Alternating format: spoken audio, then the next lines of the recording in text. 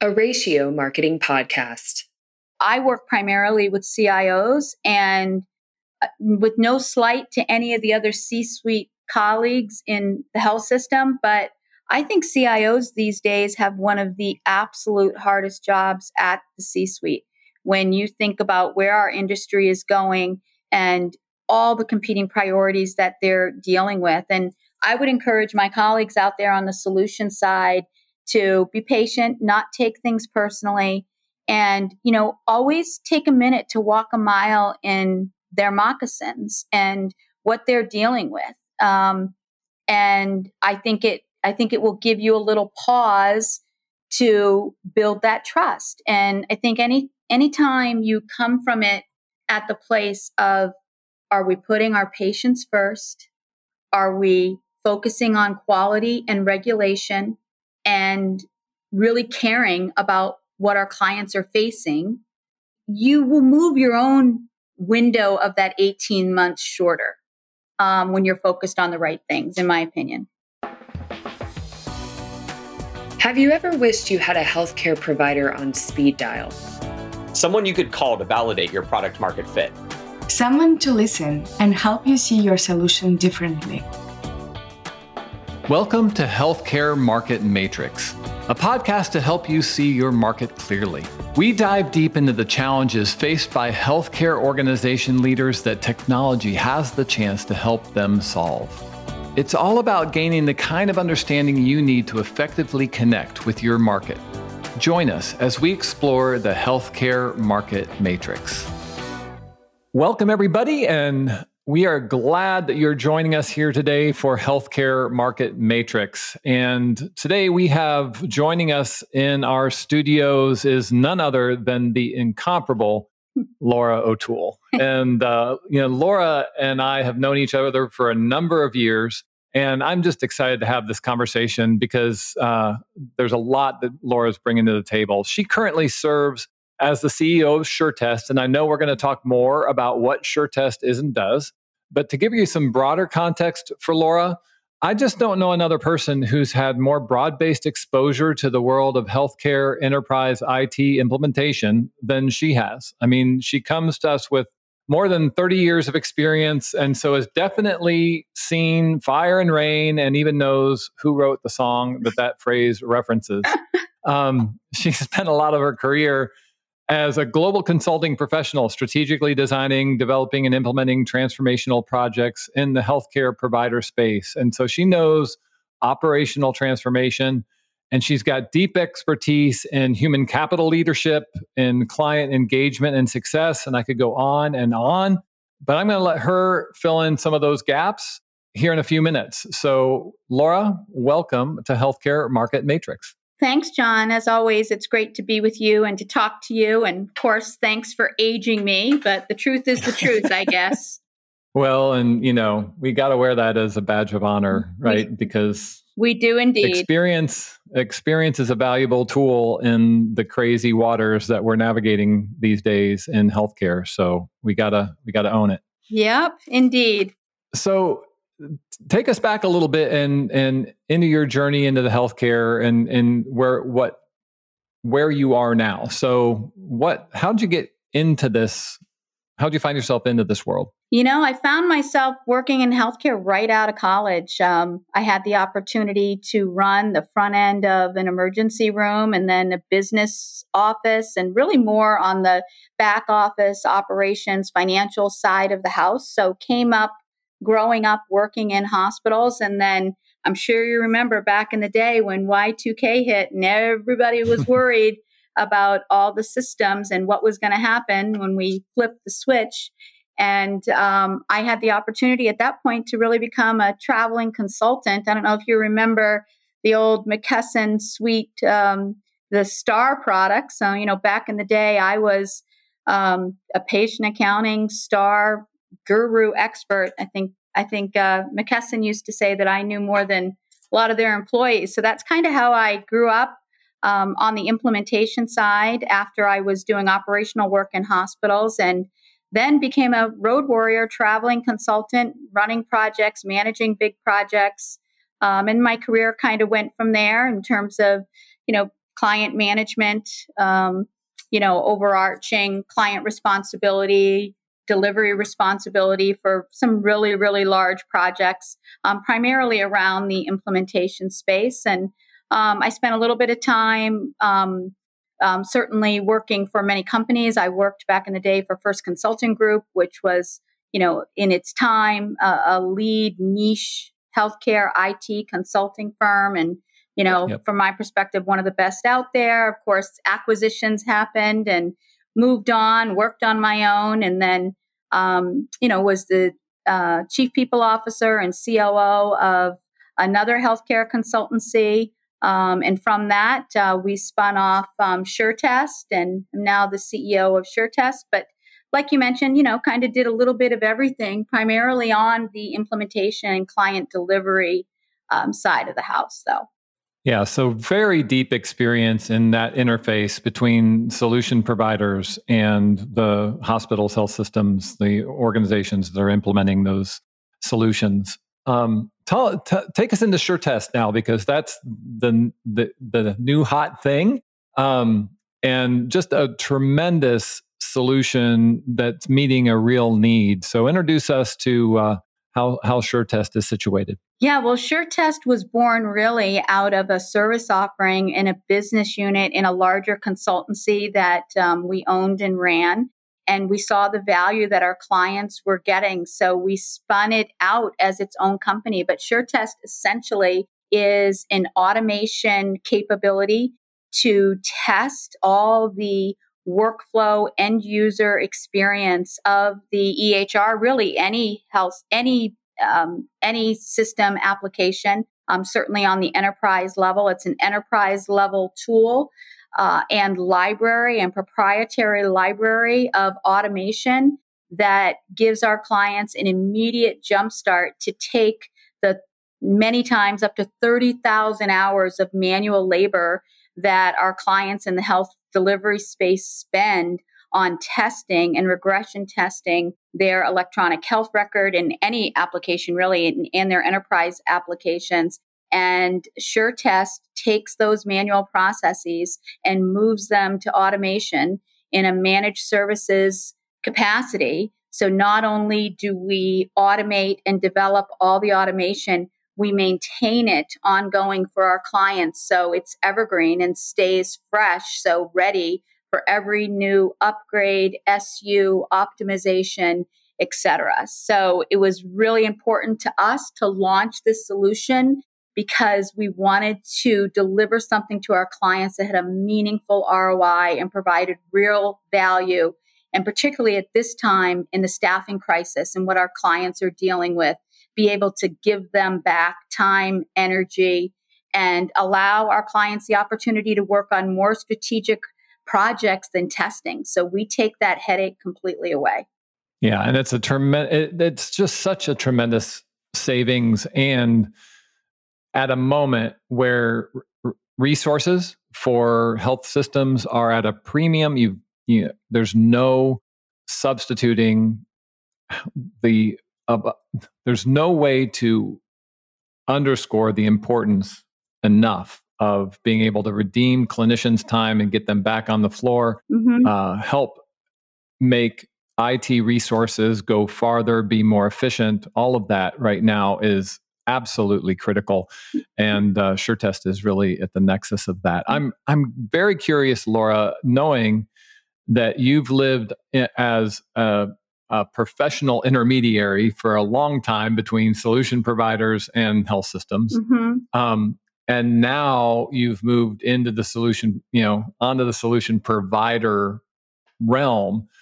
What's been some of the biggest realizations that you've had in that move? What's the difference between, the consultant role and really working to connect the dots for organizations and now moving into the solution provider? Yeah, I mean, if you think about it, if you're a consultant or you're doing consulting work or staff augmentation work, or you're coming in and just working on a project, my biggest struggle with that whole landscape, and although I did it for many years, is that you go in and you help a client for a period of time, but a lot of times you take the information with you, and nothing nothing ever gets left for the client, in my opinion. When you're thinking about either straight staff augmentation, and certainly there's huge value add in helping in that implementation and getting them to where they need to go. But I think when you bring a solution and a real managed solution that can literally give them back 300% in an ROI and make a difference for their staff day in and day out. And when they look in the rearview mirror, it's doing it over time. And when you can deliver something that works and you're so confident in the delivery that you can deliver it at a fixed fee price, that to me is real value to a client. And I think, those of us that are in the market that are really trying to listen to our clients' needs and bring full solutions that solve a specific problem is what it's about. And I think it's really important to meet your clients where they're at and listen to them and understand what the biggest pain points are. And I think that those solutions that are solving a pain point are the ones that have the chance of winning. Yeah, we hear that very frequently in the context of the conversations that we're having. First of all, super important to have a very clear, well-defined, well-articulated value framework. You've got to know what value you're really providing for the organizations that you're talking to. And you have to know the organizations you're talking to, which is a problem for marketing, right? Because we want to come up with one big message that sort of blankets the whole thing. And every health system, every hospital, every organization around healthcare is slightly different or a lot different.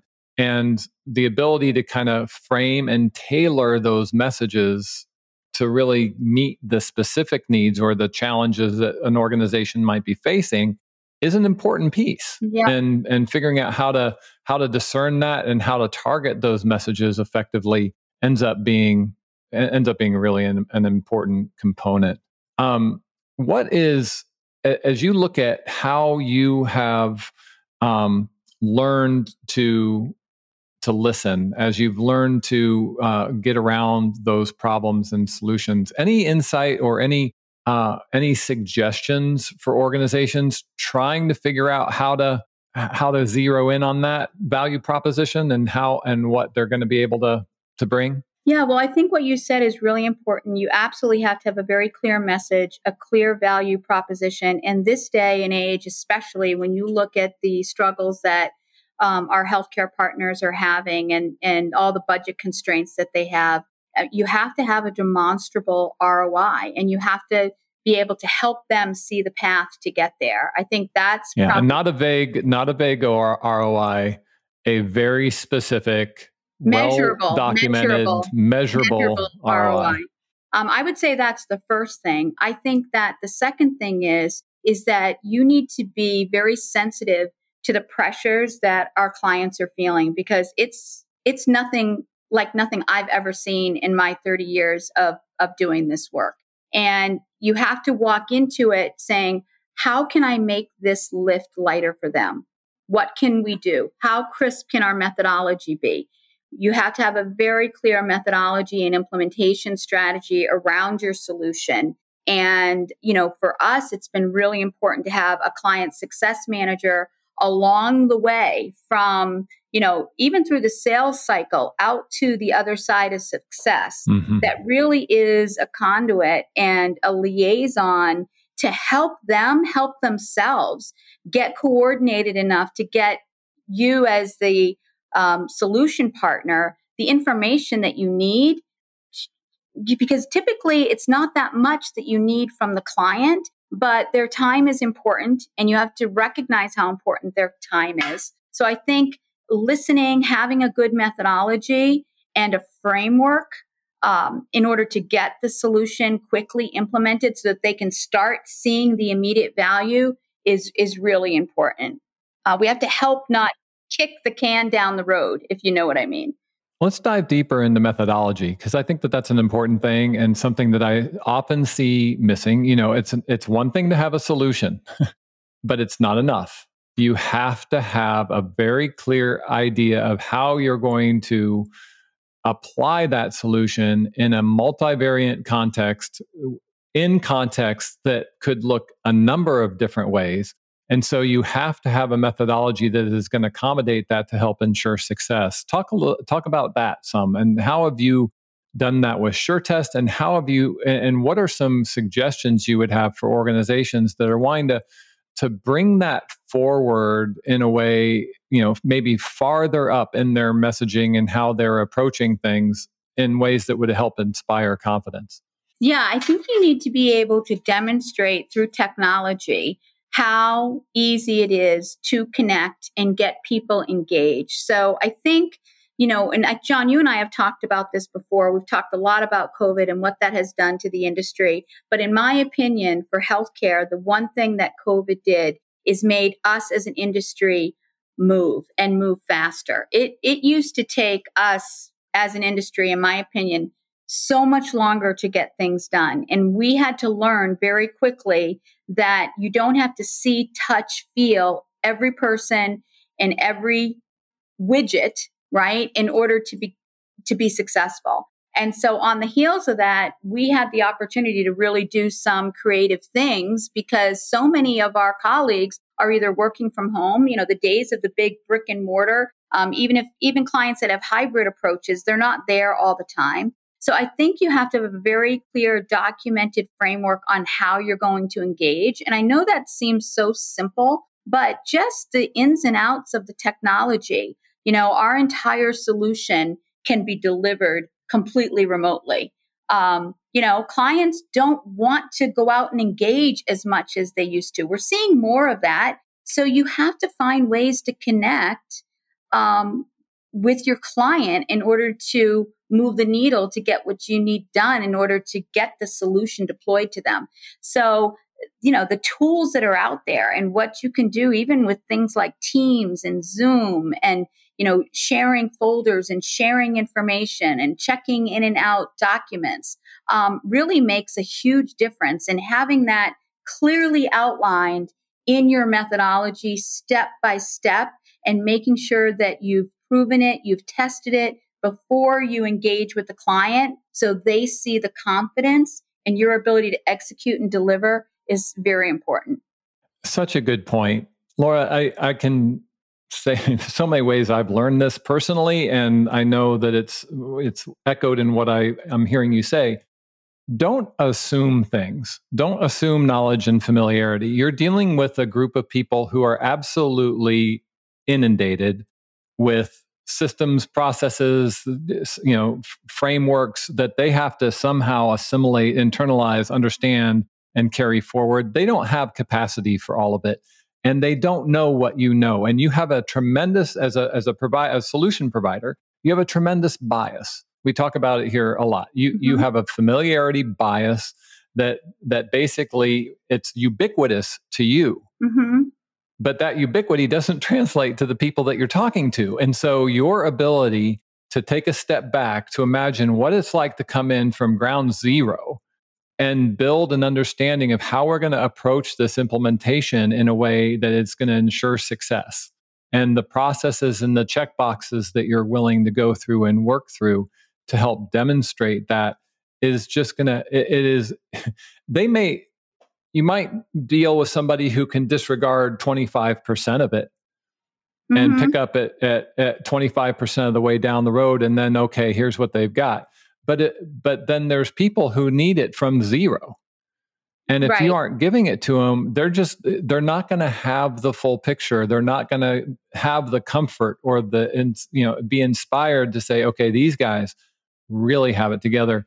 And I'm not going to have to spend a whole lot of calories to get where I need to get. They're going to move in. They're going to take me where I need to go, and we're going to see success fast. Yeah, that's important. And the other thing I would say is, because of the virtual nature of what we're doing, I think that you need to anticipate longer sales cycles. It's going to be number one. The other thing that I would say is that trust is really important, and you have to do the work, in my opinion, at every level of engagement to build trust with your customers. And that doesn't happen just because I say, trust me. I have an obligation as a leader. My team has an obligation to deliver over and over and to mean what we say and say what we mean, just like you tell your kid, and you have to have that repetition, and it takes time, and you have to build trust. I mean, certainly we all have relationships where we've done work with customers in previous lives. So you have you have trust there. But in order for, I think, a solution to get ingrained and get traction, you have to anticipate who are all the stakeholders. It's not just your buyer. It's not just the person that, has the ultimate yes decision.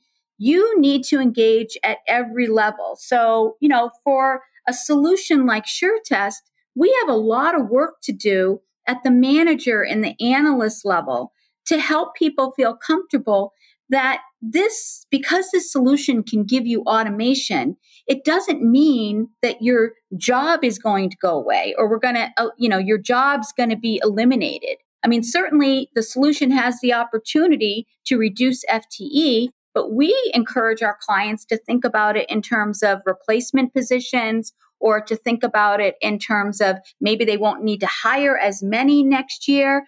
But most importantly, so that they have a huge talent satisfier for these managers and analysts that now can go do more strategic work, engage with their customers, and work on projects that are going to be far more meaningful to them and their constituents, and let us take over, in this example, the automation of all the testing that's so critically important. But if we don't engage above just our buyer or the senior leadership that we're, talking to about our solution, we have an obligation, in my opinion, to make those managers comfortable, to make those analysts comfortable, because they're the ones, once you're signed your MSA and your statement of work, those are the people that are really going to be able to feel the benefit and where the bottom line savings is going to come in for our clients. So engage with them, make them a part of the process. And that takes time and trust. Yeah. The sales cycle is not a small thing. I mean, what we're seeing, and I know you're seeing, we've talked about it a few times, it's moved from 6-8 months to 18 months. Right. I mean, it's just the reality of it. And let's talk about what can happen in 18 months, right? You start a conversation with an organization. They like you. They're in some form of protracted procurement process that is, and inundated with a number of other priorities that they're trying to figure out with a constricted budget. And so you're in a conversation. And that conversation, we always say, time kills deals. It is a challenge, so that the clock is ticking. What you need to do, and from a marketing perspective, an important thing to keep in mind, from the point that sale starts, you're in a conversation, and so are other competitors. Yes. Because a new competitor can launch and jump in midstream. That can happen and interrupt what you have going at any moment. So you can't assume. You have to nurture and actively bring along that whole, and not just your primary contact, but the opportunity you have in that 18-month window is to build affinity throughout the organization so that you can cover as many bases as you can during that time to build the kind of relationship, the kind of assurance, the kind of stakeholder buy-in, so that the deal will fall your way. It's going to take a long time. You need to use that time and not assume that just because you've got a good conversation going, that it's going to find its way to close in that time period. So that's an important thing to keep in mind. It is all about nurturing and really feeding that fire. No, I completely agree. And you also have to be patient. And I would encourage everybody, don't take it personally, right? I think so many times, people take it personally. Wow, I had this great rapport. They haven't gotten back to me.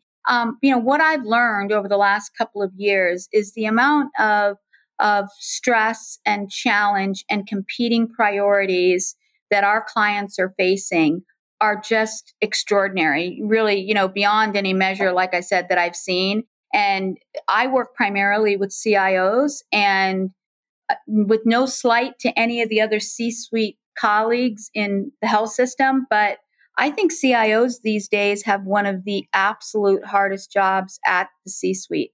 When you think about where our industry is going and all the competing priorities that they're dealing with. And I would encourage my colleagues out there on the solution side to be patient, not take things personally, and, always take a minute to walk a mile in their moccasins and what they're dealing with.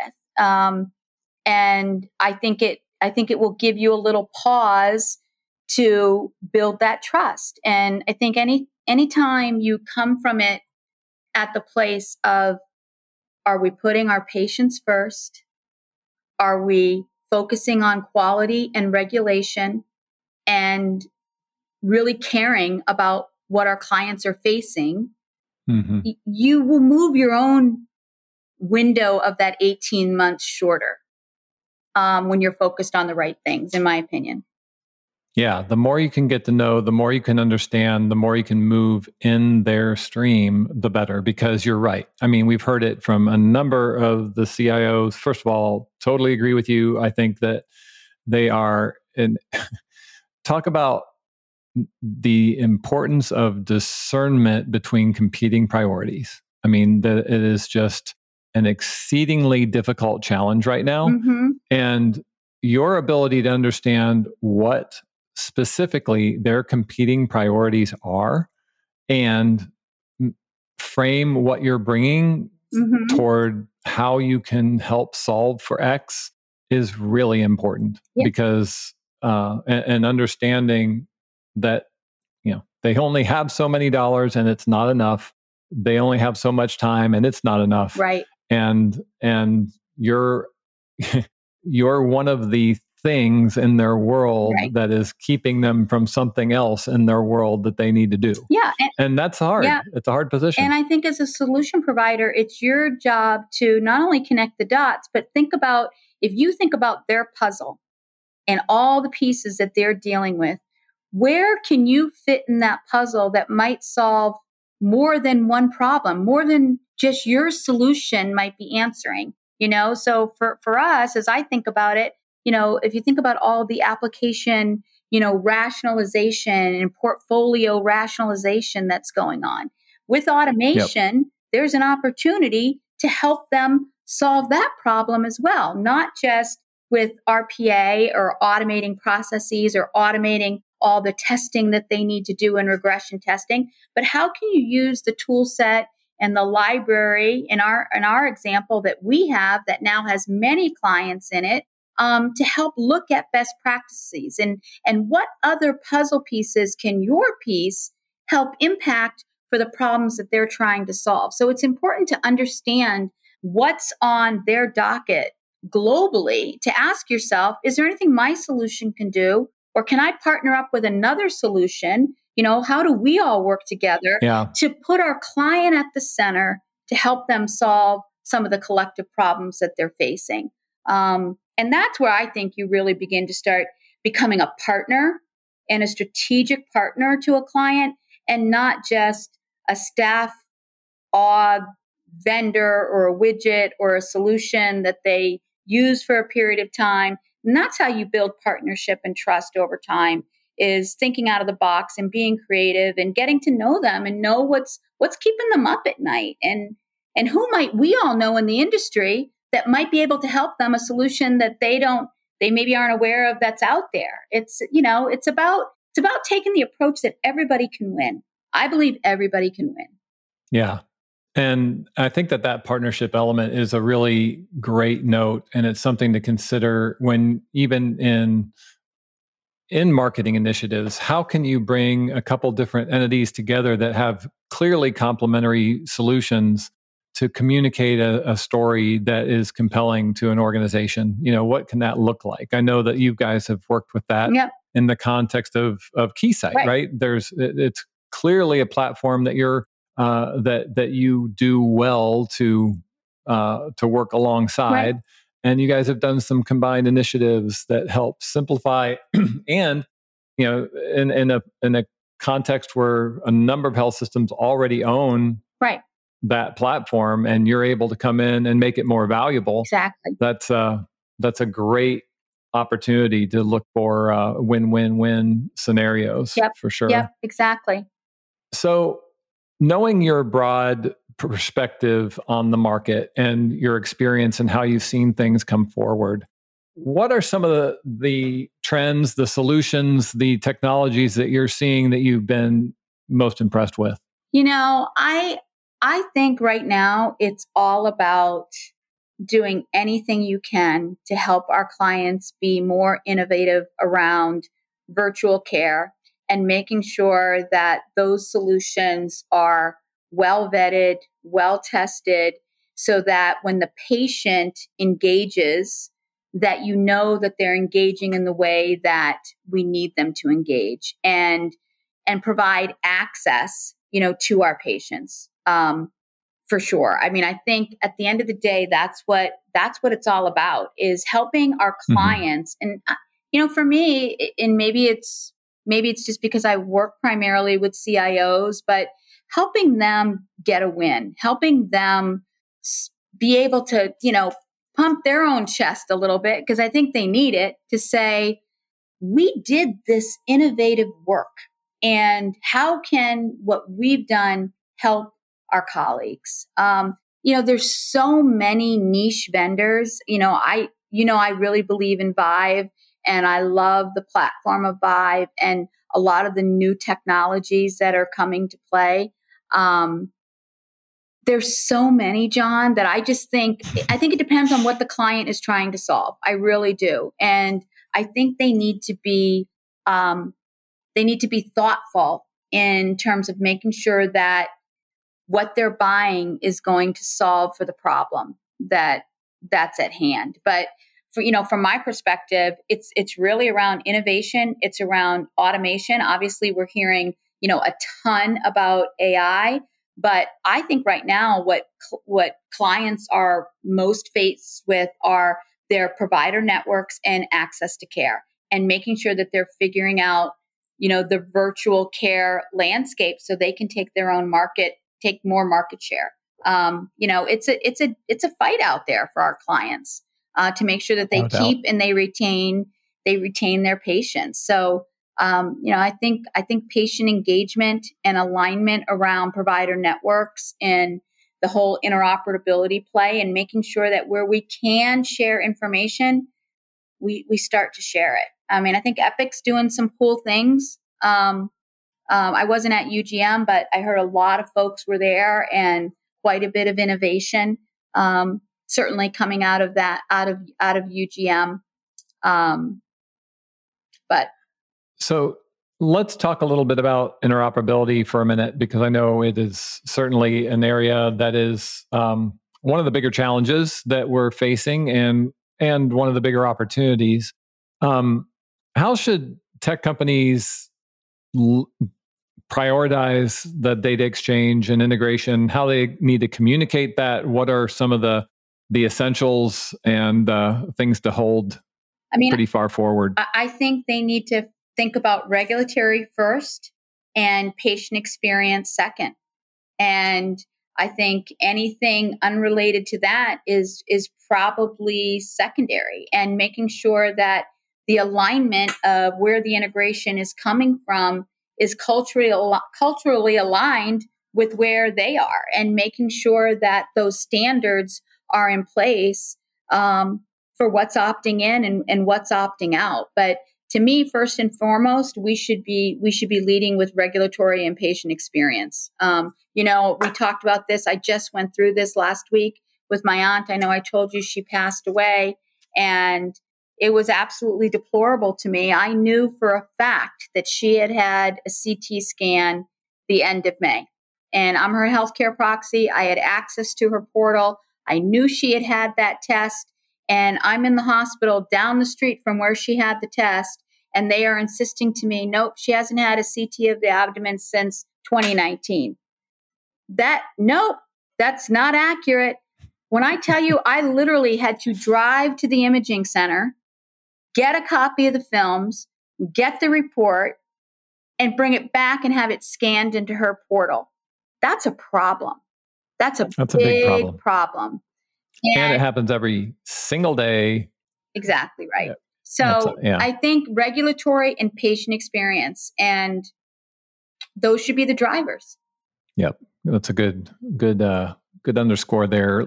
When we think about, we work with a lot of early stage companies, and we see a number of very aspirational claims that they're wanting to make about their enterprise readiness. So let's talk a little bit about enterprise readiness, because I'm sure that you've seen some different different things about how organizations, how companies have approached that, and with some wins and losses. Mm-hmm. But when somebody is interested, when an organization's interested in truly being enterprise ready, mm-hmm. what does that mean, and what do they need to be considering in how they're communicating their abilities and what actually is manifest? I mean, I think that they need to do the work to make sure that they have all the compliance and security cornerstones of the building in place, so that a health system is completely comfortable that if there's an intersection between that infrastructure, that their patients are not going to be put at any risk. So from my perspective, that's first and foremost. You have to be able to very clearly demonstrate that you're aware of the compliance issues, you're aware of the regulatory requirements, that you can demonstrate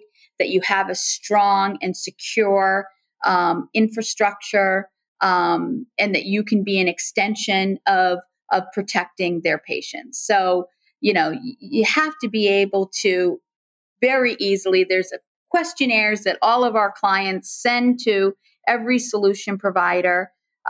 Make sure you can honestly and ethically answer all those questions. And if you can't, spend the money to put in place what you need to put in place in order to serve, our clients at the enterprise level. Yeah, we hear this often. You can't afford a failed implementation. Correct. It just doesn't do. There's too much competition. There's too many people talk to too many people in this field. If you end up falling down on a when you're trying to stand it up, it's going to get. It's going to get found out, and it's going to really hurt you. I mean, John, you know this about SureTest. We were very purposeful in our growth, right? We started with 3 pilot clients. We wanted to make sure that we knew we could deliver. We were careful in how we scaled our growth. We had the opportunity to bring on more clients faster, and we wanted to make absolute sure that our frameworks and our libraries and the way that we approach the automation to really deliver speed to value was rock solid. And we took the time that we had to take to have absolute confidence to then take it to the market in a big way. And, obviously you helped us along that journey. But you don't double your growth year over year without spending money to make sure that you have put the controls and the quality in place, and quite frankly, even hiring ahead of demand to make sure that you will not slip up in terms of the delivery. The only thing more expensive than doing what you need to do to get where you need to get in that realm is not doing it. Exactly right. And because it's not doing it will be the failure of your organization or close to it. And it's hard, right? You have to choose where you spend your money, especially, when you're a new company. SureTest celebrates its 3rd year as a totally separate standalone company. We've been doing this for years before, obviously as a part of another company in a business unit, but as a standalone company, we're about to hit our 3rd year. And there's things that you do in the first 6 months, in the first year, in the second year. And, by the time you get to year 3, if you've spent the right amount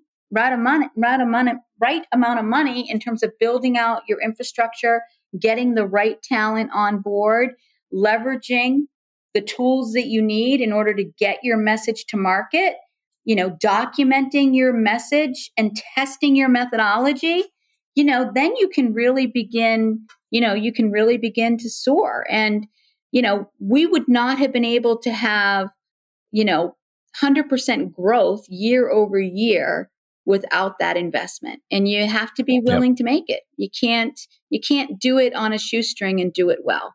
Yeah. And so something to camp out on here for just a second is what that means in the context of marketing, right? Because how are you going to explain and inspire and demonstrate the kind of confidence that you have in how you're going to make this happen?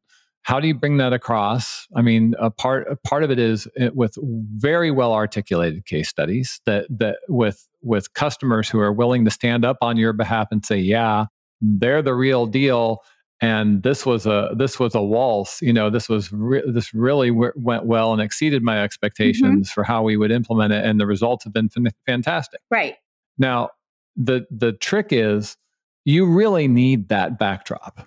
You need those clients, and so it is really worth investing, especially for those companies who are on the early stage of this. Laura, I know with SureTest. You guys bent over backwards in those first clients that you had to make sure, right? To make sure that they were well served. Well, because honestly, you knew the value of that. Yeah, and honestly, for me, John, personally, you know how I feel about my clients. We bend over for every client because my goal is to have 100% referenceable clients. So, certainly in those early first clients, as we were working things out, I agree with you. It was increasingly important. But as I think back to the day when we did our discovery session, you have a term for it. I forget what you call it. What's it called when we do that? Productized onboarding? Yeah, the whole session where we literally lock ourselves in a room and get challenged to make sure that we have heard our clients and that you're talking about the buyer matrix. Yeah, the buyer matrix that piece. We have packaged our messaging well. And that from that buyer matrix, everything builds on it, right? So you make sure that you have your client testimonials, you have your white papers, you have your quotes from your clients. That's a hard thing to get from clients these days. Again, it's not personal. They're busy. So to my earlier point, it's about trust. It's about making sure your clients feel like they're winning and, are really getting something out of your solution so they feel compelled to give you that white paper or to give you that reference. And it takes time, it takes energy, it takes marketing dollars to keep them engaged. And it's an important journey. And it's almost like, just like we talk about our library, like Lincoln Logs and Legos and why that framework is so efficient. It's the same thing with this when you think about the methodology of launching a company and getting it from where we were to where we are now. You have to think about where are all those little Lego pieces that you need to stack up simultaneously to make sure that you get to the end game. And you have to have a plan. You can't just wing that. Yeah, no doubt. It is really important. And, what I know is for you personally, I know every client is a first client.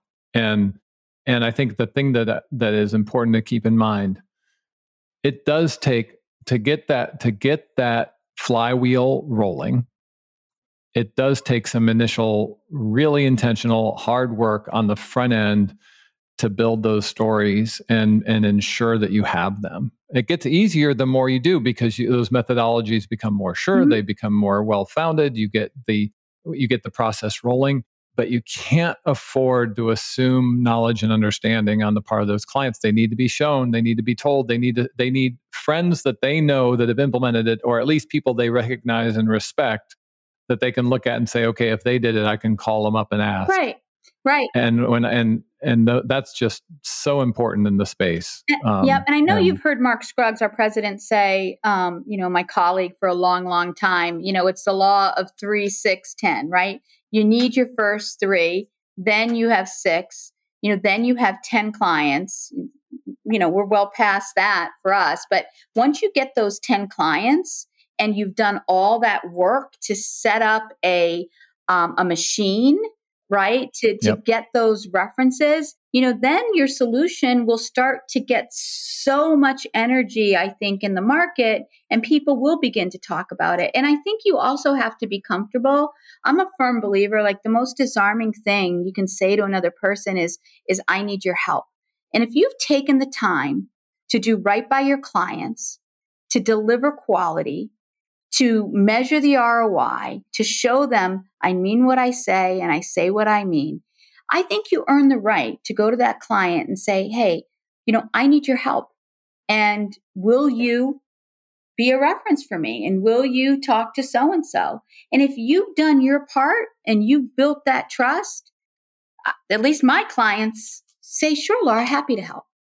And that's where you want to get to. But that takes energy and time. And, and it's a process. It comes down to something we talk about all the time in the context of ratio.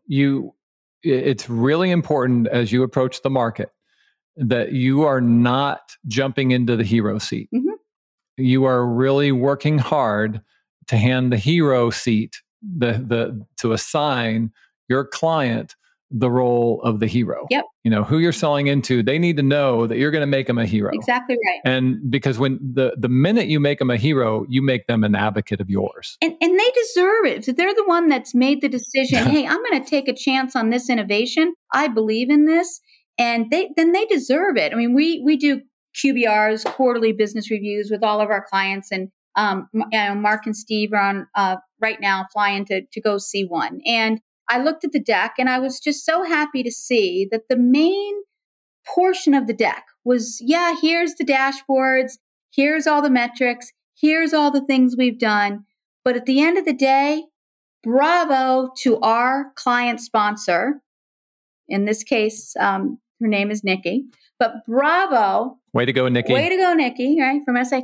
Bravo to her, because she has led this innovation with us. And she has engaged. She has told us what she thought. She has listened. She has helped us, solve problems. If we needed a quick answer and somebody wasn't responding, whatever. But she's the hero. She should be the one that gets to stand up and say, what used to take us 20,000 hours a year is no more. And we use that for this, this, and this. And the client deserves the credit. We're just a little piece of the puzzle to help get them there. But they deserve the credit. One of the things that I appreciate about Laura O'Toole is that, you just heard her passion around this. She's a big chunk of why she does what she does is because there are lives to be saved. There are people to help along the care path. And there are providers, clinicians working every day to make that possible and struggling to make that happen. And when we can relieve part of that burden, there's no better story than the opportunity to help in that process. It's why Ratio does what we do, and why we're excited to be in the partner with organizations like SureTest to help see that happen. But I know that that's a big part of your heartbeat, Laura. I appreciate you for that. It is. It is indeed. Kind of tied to that. I know that we are in this crazy era right now of the birth of generative AI. Mm-hmm. I know it's an area you spent some time and looked at. I know that a big part of what you're doing has to do with automation and turning a lot of trust and control over to quote unquote the machine. Mm-hmm. And so, talk some about the ethical considerations that we're looking at now. Mm-hmm. How have you, knowing that healthcare is an industry where ethical considerations are paramount, what do tech companies need to be aware of and align with regarding guidelines? How do we need to be looking at that stuff? Well, again, I think it goes down to regulatory and patient experience and always keeping the patient safe and making sure that the measures around quality that remain stay intact with solutions that are AI based. And I got to say, I use Chat GPT now every day administratively. I would say I do something with it every day. It helps me think of a phrase, or, there's a host of things that we use it for. I think for a company like SureTest, there's a real opportunity. I mean, one of the things I love about our library is that if we have a client that comes on board and they are doing a particular workflow in 50 steps, and we know we have another client de-identified in our library that's doing it in 20 steps, we want to be able to share that best practice with our client. There's an opportunity for an AI component to help us get there faster for our client. And we're using that, and we will use that. But at the same time, there's boundaries and guardrails around everything. And when it comes to patient care, I think there's a tremendous opportunity in terms of helping providers with information that AI can be a catalyst for. I think there needs to be measure and guardrails around making sure that we're not letting AI take the place of those critical components that someone feels, or even a physician's hunch by some of the things that they've seen in their career. Once they look at all the data, they've got experiences. You can't take away people's experiences and how valuable experience is, I think, in relation to AI. So my hope and encouragement for this technology is that it gives us a boost. It gives us a layup.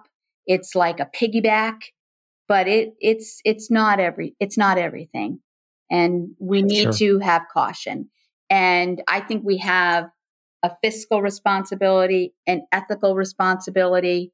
Every one of us that uses AI needs to be completely comfortable in the mode that we're using it and in the environment that we're using it, and that it's only going to be for the betterment and not do harm.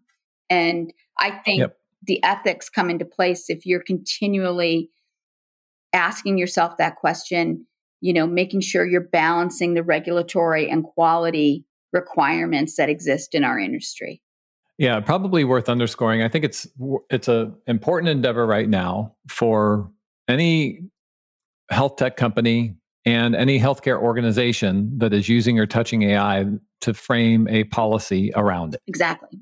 That is clearly articulated, that lets people know how you are viewing and how you're using the technology. What are the guardrails you've established for your organization, for your company, that you're going to abide by, right, and put that out there so that people can see, know, understand, and learn from it, because that's an important thing. We have to help people know how to think about this. We have to let them know how we're addressing it. And I think that's a critical component, something I know is in process in a lot of organizations, right. A few that I know of that have established it, and something that I think we all need to be thinking about in some form or fashion. And any of us who are touching, patient care need to be aware of. Laura, just real quick as we conclude here, I have a couple curiosities. I know that what the channels that you're tuned into are many of the same channels a number of our providers are tuned into. Where are you learning from? What are some of the conferences, the media channels, the publications that you are taking in regularly? Yeah, I mean, so for me, I think LinkedIn has actually gotten a ton better in terms of even the articles that are out there. I mean, obviously, I'm an avid reader of the Wall Street Journal and Harvard Business Review, but certainly I think Vive has done a great job. Becker's, these are publications and articles that I engage with on a daily basis. I think, as you know, we've gotten really ingrained with Bill Russell and This Week Health.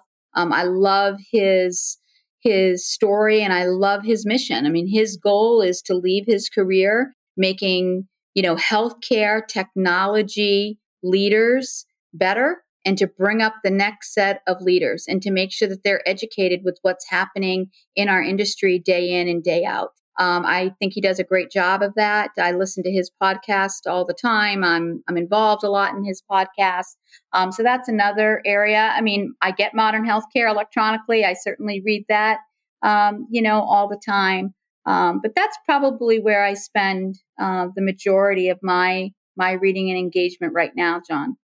Gotcha. Awesome. So if you have not already, as you've been listening to this, you want to go visit suretest.health and learn what Laura and her team are up to help automate help automate healthcare in a lot of different ways. But certainly around the EHR and testing realm, that is where their primary focus on, and they have a lot of opportunities to help automate a lot of the administrative functions around healthcare.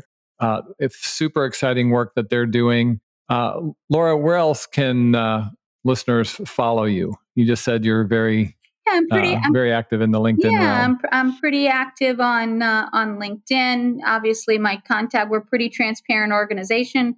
All my contact information is out on our website, and O'Toole at suretest.health. Love to engage, and I mean this very sincerely for any companies that are where we were, 3-4 years ago. I'm all about trying to help my colleagues win. And I believe we can all win, especially when you're focused on the right things and you care about healthcare and you're really putting your clients and, most importantly, our patients at the center.